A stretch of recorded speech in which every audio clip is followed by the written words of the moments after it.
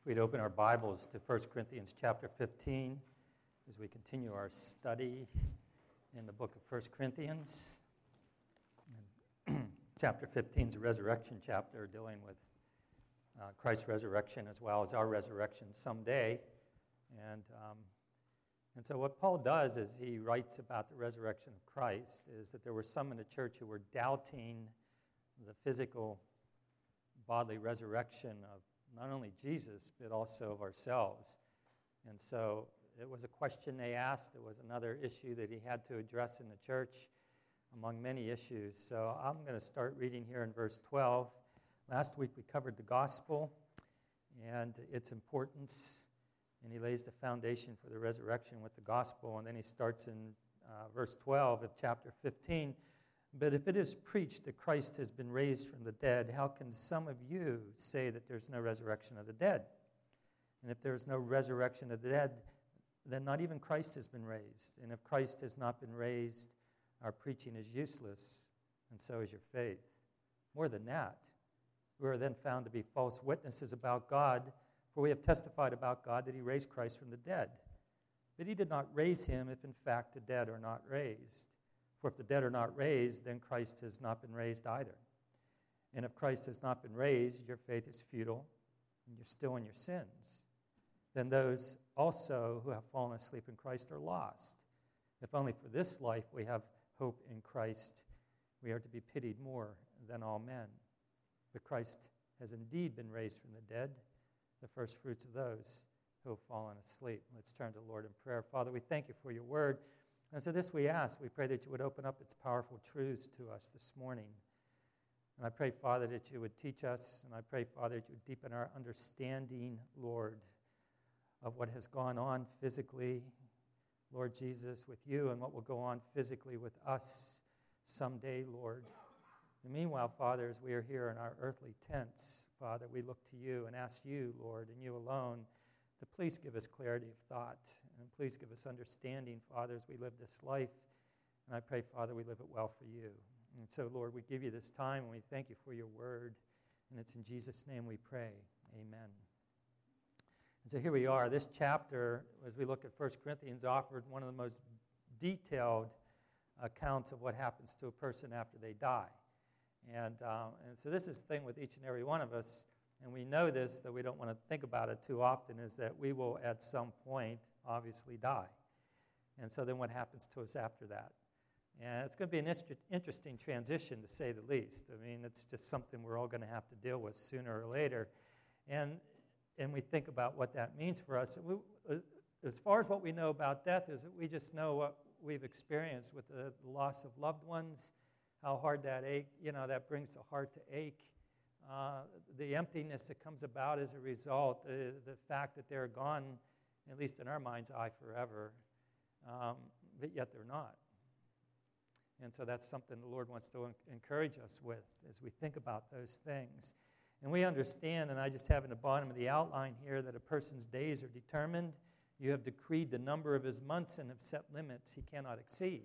And so we all just know that, and we come to this realization as time comes along that, well, wait a minute, my time here is limited. And I don't know if I really want to face that. But yet it's a fact of life. And so here we are as we look about these things. And so what I really, and I love this as we work down through this. So what the Lord wants to do is give us insight into what that means for us. He just doesn't say, come to Christ, understand the gospel, understand that he died and was buried and was raised the third day, which is what 1 Corinthians starts out with, 15. He said, that's important, and I want you to understand your need for salvation, but I also want to understand what's in store for you. That these are things that you will expect, and which is to give us hope, right? And so he does that. Now, I'm going to kind of read, I like this quote from C.S. Lewis. C.S. Lewis is really kind of a deep guy, and you read him, you almost have to read him a couple times, but talk about an intriguing mind that he had in his understanding of spiritual things. He said this: it is a serious thing to live in a society of possible gods and goddesses. To remember that the dullest and most uninteresting person you talk to may one day be a creature which, if you saw it now, you would strongly be tempted to worship, or else a horror and a corruption such as you now meet, if at all only in a nightmare. Interesting. And then he goes on and says this, all day long we are in some degree helping each other to one or the other of these destinations. It is in the light of these overwhelming possibilities, it is with the awe and circumspection proper to them that we should conduct all our dealings with one another, all friendships, all loves, all play, all politics. There are no ordinary people. You have never talked to a mere mortal. Interesting, isn't it? You know, and really what he's saying, it really puts it in perspective. He's saying no matter how dull you might think the individual to be, no matter how stupid you might think them to be, no matter how unsociable they are or how disgusting they are, on and on and on, whatever our view is of that individual, you're not talking to a mere mortal. Depending on whether or not they know Christ, you could be talking to a son or daughter of God who's going to be glorified at some point. And I just think that's really interesting. Kind of puts life in perspective. And I read that quote, and I just thought it'd be a good way to start out as we start to talk about what it means for us as believers to look forward to what it means to be resurrected. And I can't wait. I just can't wait for what that means for us. And so we're going to look at this a little bit. See, the problem back then is with this church, is with many churches, is they were really not willing to accept the truth of God's word when it comes to understanding life. They wanted to define life their way. They wanted to look at life from their perspective. And they just sort of kind of, brushed Scripture off concerning these things. And so Paul, and I just love him because he doesn't care. He's just going to face it head on. That's the way Paul is. Come heck or high water, he doesn't really care what they think about him. What he does care is that we get an understanding of the Scriptures and what it means for us as believers. And so we're going to kind of work down through this a little bit. I just read point 1. When Christ redeemed us, he did not just redeem our spirits and souls, he redeemed us as a whole person, meaning that he redeemed our bodies also. He redeemed the believer's body, soul, and spirit for glorification so that we could dwell with him as a whole person for eternity. That's eternal life. And this is the hope we possess because of our faith in Jesus Christ as our Lord and Savior. So he redeemed the whole person. And when we think about that, and you think about the different states of our physical nature, some much worse than others, some born with deformities, some born with, all kinds of different problems, be it whatever, mentally or physically, things like that, God still redeemed that person's whole body. Understanding the fallen nature, but also understanding what glorification will mean for that person when they finally draw their last breath in their home to be with the Lord. And praise God for that when we think about the hope that he puts in us. And that's why he writes to us the way he does in the Scriptures to give us clarity of thought concerning what our future has in store for us. And it's important for us to understand that. And what he wants to do is put expectation in us. So here we are, and part of our salvation when we receive resurrected bodies called glorification. And that's really what that means.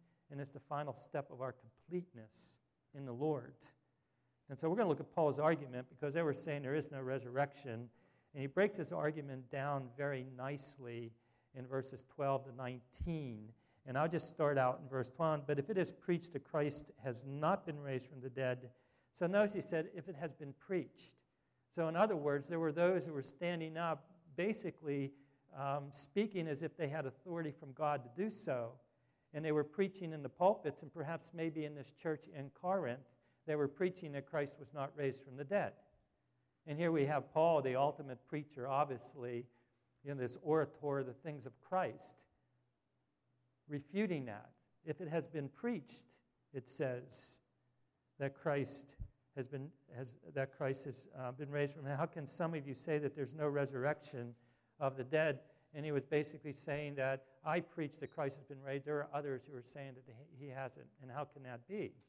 And so he's going to go down. He's going to actually break down 4 consequences of saying that apply to the Scriptures, but also 3 consequences if he had not been raised from the dead that apply to us also.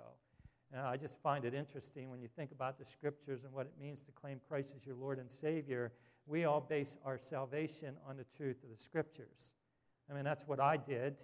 I mean, you look at the Scriptures, you read the Scriptures, and you understand that either these things or these writings are true or they're not. And so we who have embraced the Scriptures by faith understand that we have embraced truth. And praise God, because if you look anywhere else for truth, you're not going to find it. It's just all messed up, obviously, with how the world wants to define what life's all about. And here we are, and so that's why he's kind of arguing here concerning these things. And I'll just read it in the top of the outline on page 2. Without the veracity of the resurrection, our lives would be no better off than that of an animal confined to its basic instincts without any understanding of life after death. And so, that's what it would be confined to. In fact, without the resurrection, the truth of the Scriptures would be nullified and without effect, and our faith would be a joke and no different than what non-believers put their faith in. And really, that's what Paul is talking about as we look at these things. And so let's go down through it, and let's see what his points are as he talks about the theological consequences. First, if there's no resurrection in Christ's resurrection, obviously, is a falsehood. And he says in verse 13, if there's no resurrection of the dead, then not even Christ has been raised, if there's no resurrection. So he said that's a theological implication. If you say there isn't, then obviously Christ didn't become, resurrected into the body he is. In fact, to say that there's no resurrection is to call Jesus Christ a liar concerning that. So this is really, when we look at these verses down through verse 20, next week we're going to get into what the body's going to be like. That's going to be awesome. I just didn't want to do that this Sunday. I just thought we're going to stick here with his arguments, and then next week we're going to look into more of an understanding of what it's going to be like for us to have a resurrected body and what that's going to mean for us. But right now he's arguing because people were saying that Christ is a liar. He says in Luke 24, he told them, this is what is to happen. Jesus said this, the Messiah will suffer and rise from the dead on the third day, and repentance for forgiveness of sins will be preached in his name to all nations, beginning in Jerusalem. In other words, Jesus himself said the Messiah is going to die and then rise on the third day. And so really what he does is he draws a parallel between man and the Son of God because of the Son's humanity, 100% human, 100% a man. And when he died, cessation of life. When he died, his body became a corpse. And they took it down off the cross. And they carried it to the tomb that had been cut out for him. And they prepared it like they did any other body. And we see that. One of the things for those of us who have experienced funerals, for those of us who have lost loved ones and we see them there, for those of us who have been in that situation, and many of us have, if not everyone here, we understand that that body has no life in it. And we see that. And if we're honest, there's a little bit of confusion as to why. And none of us like it. But it's just the reality of life. And we look at that. And if we did not have hope beyond the grave, then what would we have? And that's the reality of death. And this is the thing for those of us who call ourselves believers, sons and daughters of the living God. We can look at that individual and we understand that there someday, other than maybe the rapture of Christ, would just please take me up before I die. I think that would be so awesome, right? That someday I'll be in that same state. And what do we do with that kind of information? And so what Paul is arguing about here in his statement is basically saying that, are you kidding me? You've come to know Christ as your Lord and Savior. At least you say you have. And your hope is in what? If you don't believe that there is a resurrection, what have you put your hope in? And so here we have Christ, and he stopped breathing, and his heart stopped beating, and his brain shut down, and he died, and he was no longer alive. And his life as a man ceased to exist, and what was left behind was his body. And Paul refers it to a tent.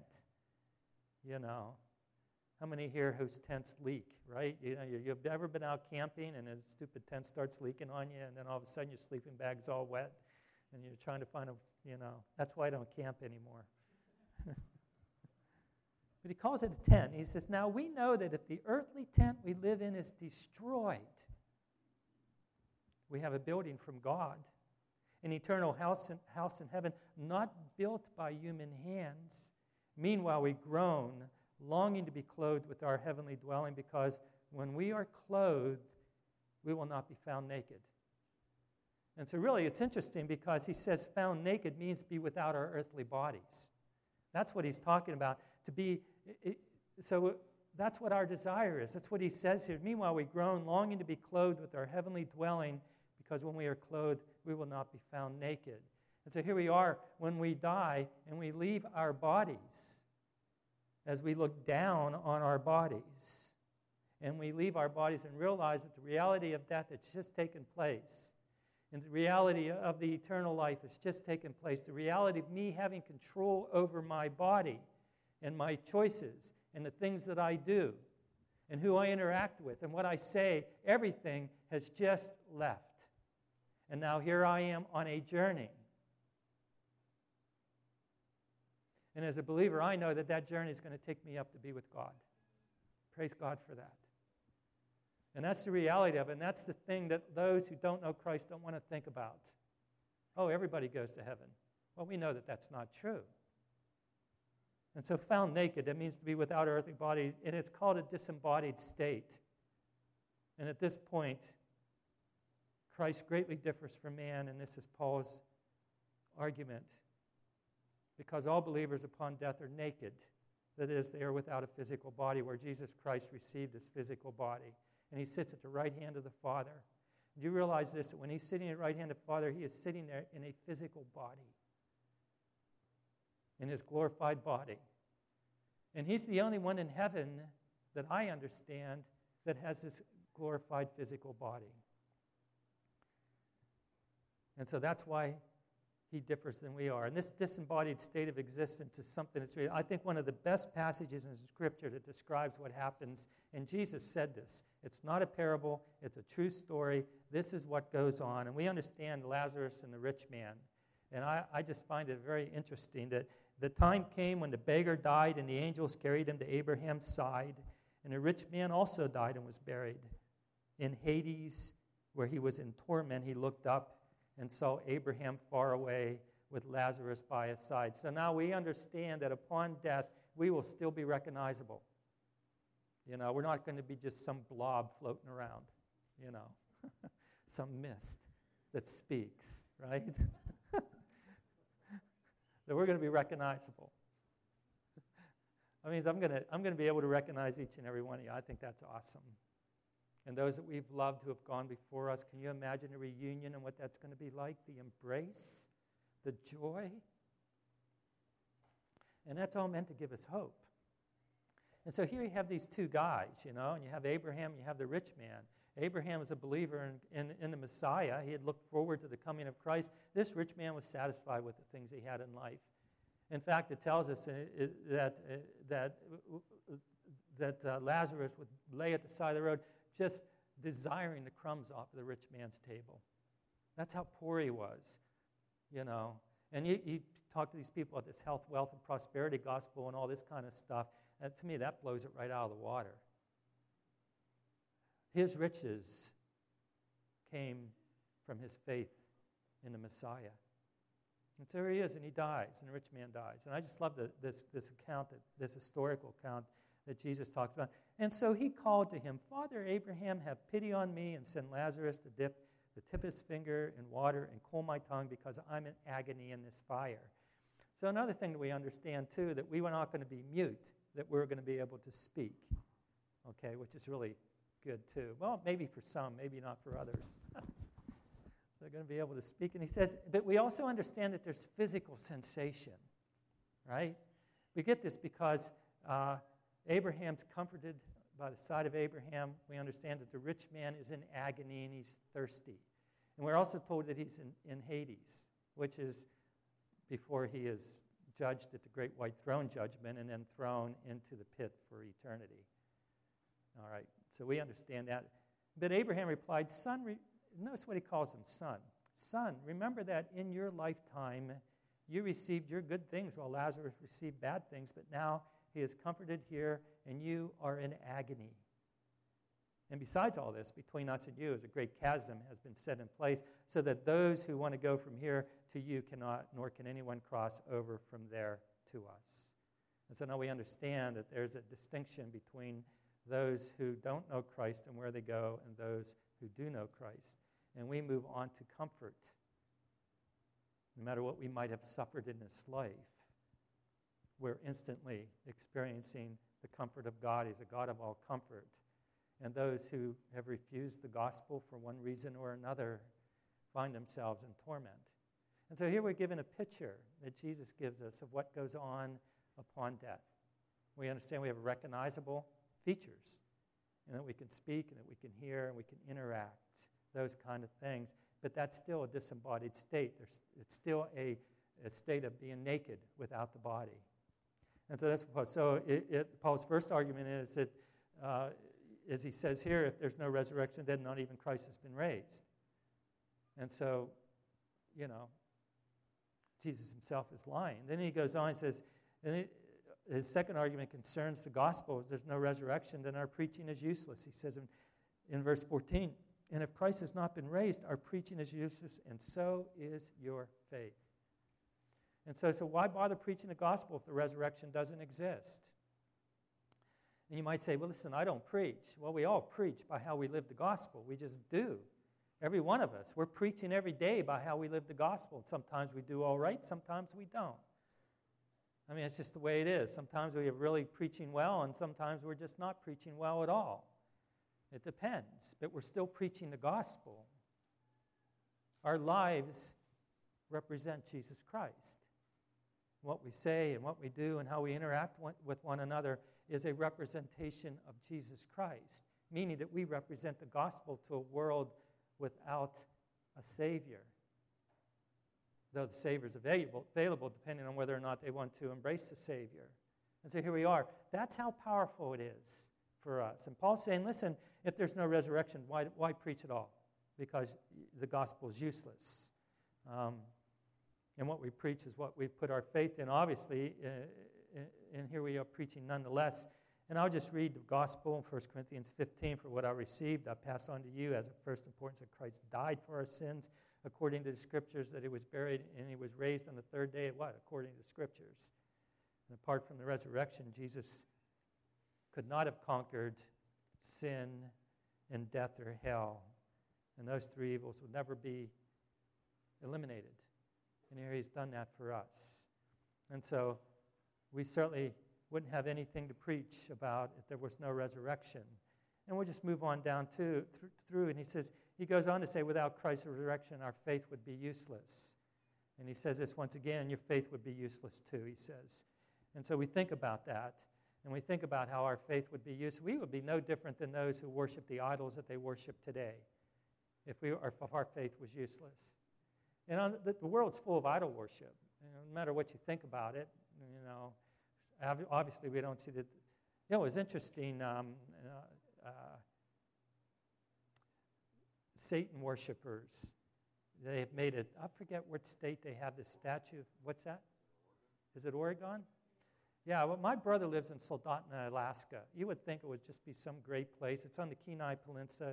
It's a kind of like, it's right along the ocean, Kenai, where all the salmon come in and everything. And one of these days I'm going to go visit that. He keeps on inviting me, but like a dunderhead, I keep on turning him down. But anyways, what they did, and just thinking about how people worship, God has put in us a desire to worship. And either we worship the true living God or we're worshiping something else. That's why people embrace idols. And people don't quite understand the draw of that. But here they had a town meeting, and they opened up the town meeting with a prayer to Satan.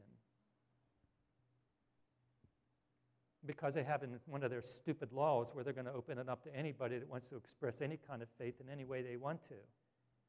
And so this person stands up, and that's how they opened the town meeting in Soldotna, of all places.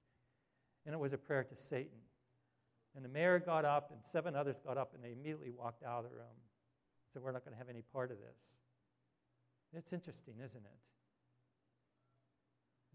And the reason they left is because they say, we don't worship Satan. And they really made a stand for Christ. Isn't that interesting? And so you think about that. And if there was no resurrection, our faith would be useless. But there is a resurrection, and it's not useless. You think about that. And so Satan loves that we embrace any kind of idol other than Jesus Christ himself. And here we are, and we're saying we're not going to embrace any idol whatsoever. We're going to embrace Christ. And that's really Paul's argument. Are you kidding me? You say there's no resurrection, and why are you even, expressing that you have faith? What are you putting your faith in? Romans 1:17, for in the gospel the righteousness of God is revealed, a righteousness that is by faith from first to last. And he said, just as it is written, the righteous will live by faith. And so here we are, and he's saying without the resurrection, faith in Christ will be worthless. And a dead Savior could not give life if the dead do not rise. And he's not a dead Savior, obviously. And you think about all the Hall of Fame of the faithful in Hebrews 11, Abel, Enoch, Noah, Abraham, Sarah, Moses, Rahab, David, the prophets, and all the others would have been faithful for nothing.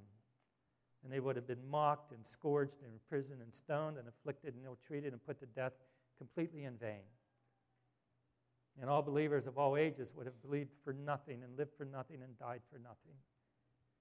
And here we are, and it's interesting, 2019, June of 2019, all these years after the resurrection of Jesus Christ, and God is still gathering saints together to worship him and to praise him and to adore him and to love them with all their heart, mind, soul, and strength. And he will do it until the day he raptures the church. And that's what we stand on. Who cares what the culture thinks? Who cares what people think about us? Who cares about those things? What really should matter to us is what Jesus Christ wants. And he gives us abundance of life. We have so much. Why not enjoy those things, but always with him being the focus of what we've been given? And we understand that when we see a loved one laying in a casket, or our hearts ache for the loss of one, a husband, a wife, a child, all because of the fallen nature and the things that go on and how the heart aches. But yet we have hope because of the resurrection of Jesus Christ. We can't lose focus of that. We've got to keep our eyes on him. Our faith is not useless. And that's what Paul is arguing. Oh, this church was just all messed up. And they're thinking theologically, and the wolves have come in and they've taken them astray, and Paul is just getting them all straightened out again. You've got to keep your eyes on Christ and understand what that means for us. And so all the New Testament truth stands or falls together based on what the truth of the resurrection. And next, Paul gives what is described as 3 personal consequences. And it says here in verse 17, as we go down through this, it says, and if Christ has not been raised, your faith is futile. You are still in your sins. He goes, and then he goes on and says, then those who are lost have fallen asleep in Christ are lost. If only for this life we have hope in Christ, we are to be pitied more than all men. And he's going on and he's saying once again about your faith being useless. He's saying, because we'd still be in our sins. And I tell you, that's one place where I don't want to stay parked, is in my sins.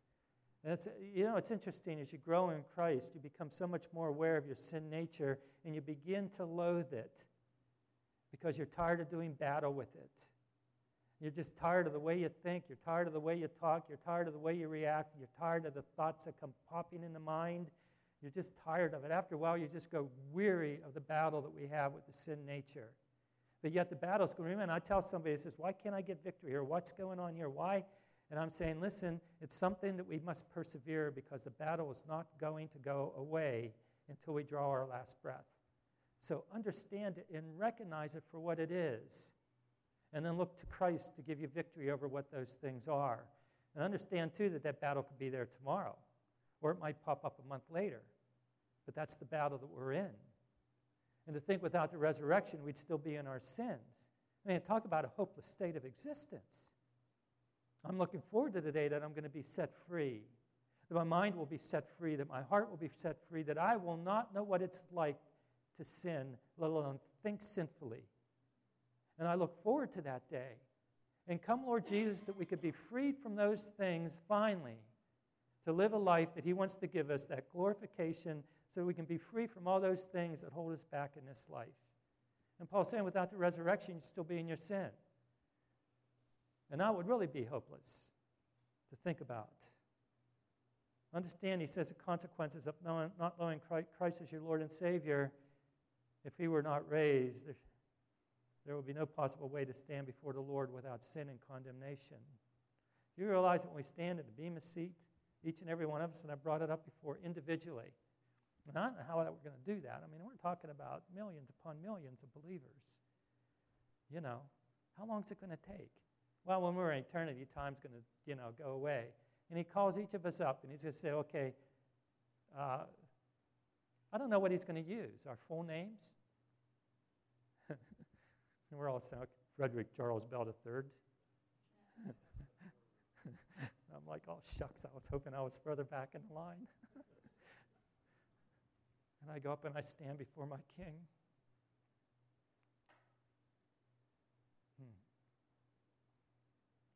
And he's not going to bring up any sin. None. Because it's already been covered by the blood of Christ. And he's going to look on us lovingly, and we're going to look upon him lovingly. And we're going to understand fully what his death, burial, and resurrection meant for us. And that should give us hope. Because he says, I remove them as far as the east is from the west. I've blotted them from record. I've turned my back on them. I've hurled them into the sea, never to be retrieved again. And that's what he means for us. And he's saying, listen, if there's no resurrection, you'd still be in your sin, which means that we would stand before him not at the bema seat, but at the great white throne judgment to be judged for sin. And oh, how my heart goes out for those that are going to stand at that judgment, like the rich man, having no hope, because there's no turning back at that point, no changing of the heart or the mind. And I love it. And he says in John 8:23, but he continued, you are from below, I am from above. You are of this world, I am not of this world. I told you that you would die in your sins. If you do not believe that I am the one I claim to be, you will indeed die from your sins. And he was talking to the Sadducees and the Pharisees and the ones that were mocking him and looking at him as being false and things like that. God himself in the flesh before them, and he tells them these things. And so without the foundation of this primary component, our faith would be useless. And we could not expect life to be any more than it simply is. A life where there's nowhere to turn or escape of self-condemnation, let alone God's condemnation. And I just praise God. Listen, the thing is this, and if Jesus remained dead, then we too would remain dead and damned. And damned. And we're not. We're very much alive, very much forgiving, and very much a part of his economy of life, for lack of a better way of saying it. And that's one personal implication. Another one here in verse 18, without the resurrection, all who die in the Lord are lost. They are without hope. And he goes on, then there are those who have fallen asleep in Christ. Then those who have fallen asleep in Christ are lost. If only for this life we have hope in Christ, we are to be pitied more than all men. And so we would have no hope. And I need hope. I mean, I hold on to hope. I just always hold on to expectation. You know, we have expectation in this life as life deals with whatever it brings. We just look forward to things getting better, or forward to things maybe changing, or forward to or life circumstances changing for us. I mean, in this life. But if there's no resurrection, then what do I hold on to for what's going to go on later for me? Like in Hebrews 6:18 and 19, God did this so that by two unchangeable things in which it is impossible for God to lie, we who have fled to take hold of the hope set before us may be greatly encouraged. We have this hope as an anchor for the soul, firm and secure, and it enters the inner sanctuary behind the curtain. You see what the Lord is doing. He's saying, understand what the resurrection has meant for us. It means that we're not lost in our sins. It means that we have hope. And it's just interesting about what he says, too, for those of us who have fallen asleep, he calls here, then those who also who have fallen asleep. What does that mean? It means, obviously, a reawakening. And it's just not, obviously, something, it's not annihilationism where there is no possibility beyond the grave, obviously. And then the third thing he says here, if Christ were not raised, then we would be pitied more than anyone else on earth. Such pity. And he says here in Ephesians 2, he says, remember that at that time you were separate from Christ, excluded from citizenship in Israel, and foreigners to the covenants of the promise, without hope and without God in the world. But now in Christ, you who were once far away have been brought near by the blood of Jesus Christ. And so no one, I don't care what they might think of us. I don't care how much they might mock us. I don't care what this world has to say about our stance on Jesus Christ. Their opinion does not matter. His opinion does. And what he's done for us and the finished work of Christ on the cross and what that means for us.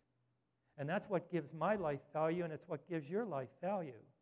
And without the resurrection, we would have no value to even begin to think about. And that's the power of the resurrection of Jesus Christ. And how wonderful that must have been to see him when he came back. And they recognized him as he appeared to Peter and then to the 500. And the two walking along the road as they were all confused. And there Jesus comes alongside and he's talking to them. And that must have been such a thrill for them when they realized after that wasn't our hearts burning within us. And you think about that. If you want to admit our hearts are burning within us this very moment as we wait for our resurrection, as we wait for the rapture to occur.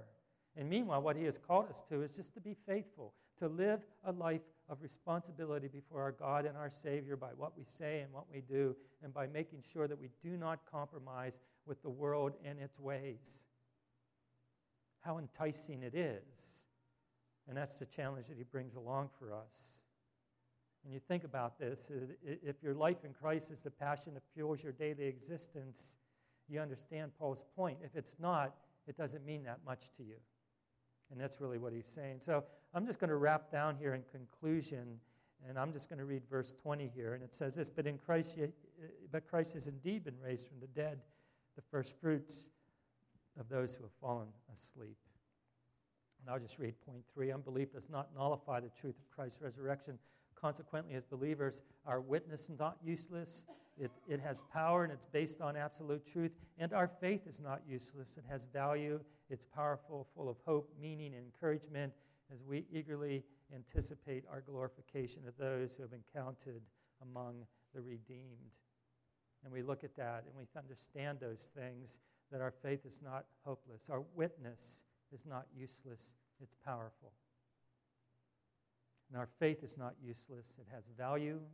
It's powerful. It's full of hope, meaning, encouragement, and benefits beyond our comprehension. If we think about faith as the evidence of things hoped for and the substance of things not seen. Another thing is that we're not liars. We're not false witnesses. We, more than anyone else on the planet, express truth by how we live. We're living proof of God's truth carried around in jars of clay, where we don't preach ourselves, but Christ Jesus, it says in 2 Corinthians, as Lord and ourselves as your servants for Jesus Christ, for God who said, let light shine out of darkness, made his light shine in our hearts to give us light of the knowledge of the glory of God in the face of Christ. But we have this treasure in jars of clay to show that this all-surpassing power is from God and not from us. And then we are not still in our sins, period. And I'll just read this in Romans 6. When you were slaves to sin, you were free from the control of righteousness. And what benefit did you reap at that time from the things you're now ashamed of? Those things result in death. But now that you have been set free from sin and have become slaves to God, the benefit you reap leads to holiness, and the result is eternal life. And so we no longer have to worry about that, praise God. And then when someone dies in Christ, we know without a doubt that they are with the Lord. And we know that without a doubt. 2 Corinthians 5, therefore, we are always confident and know that as long as we are at home in the body, we are away from the Lord. But we live by faith, not by sight. And we're confident, I say, and would prefer to be away from the body and at home with the Lord, for we make our goal to please him, whether we are at home in the body or away from it.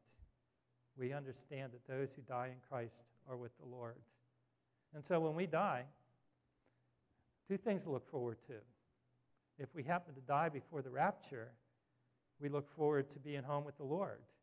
And we look forward to be reunited with people. I'm looking forward to seeing an aunt that I remember from years ago that I never really, as a young child, got much of a chance to talk to her, but I know she was a believer because she housed missionaries in her home in Cherry Tree, Pennsylvania, of all places, you know.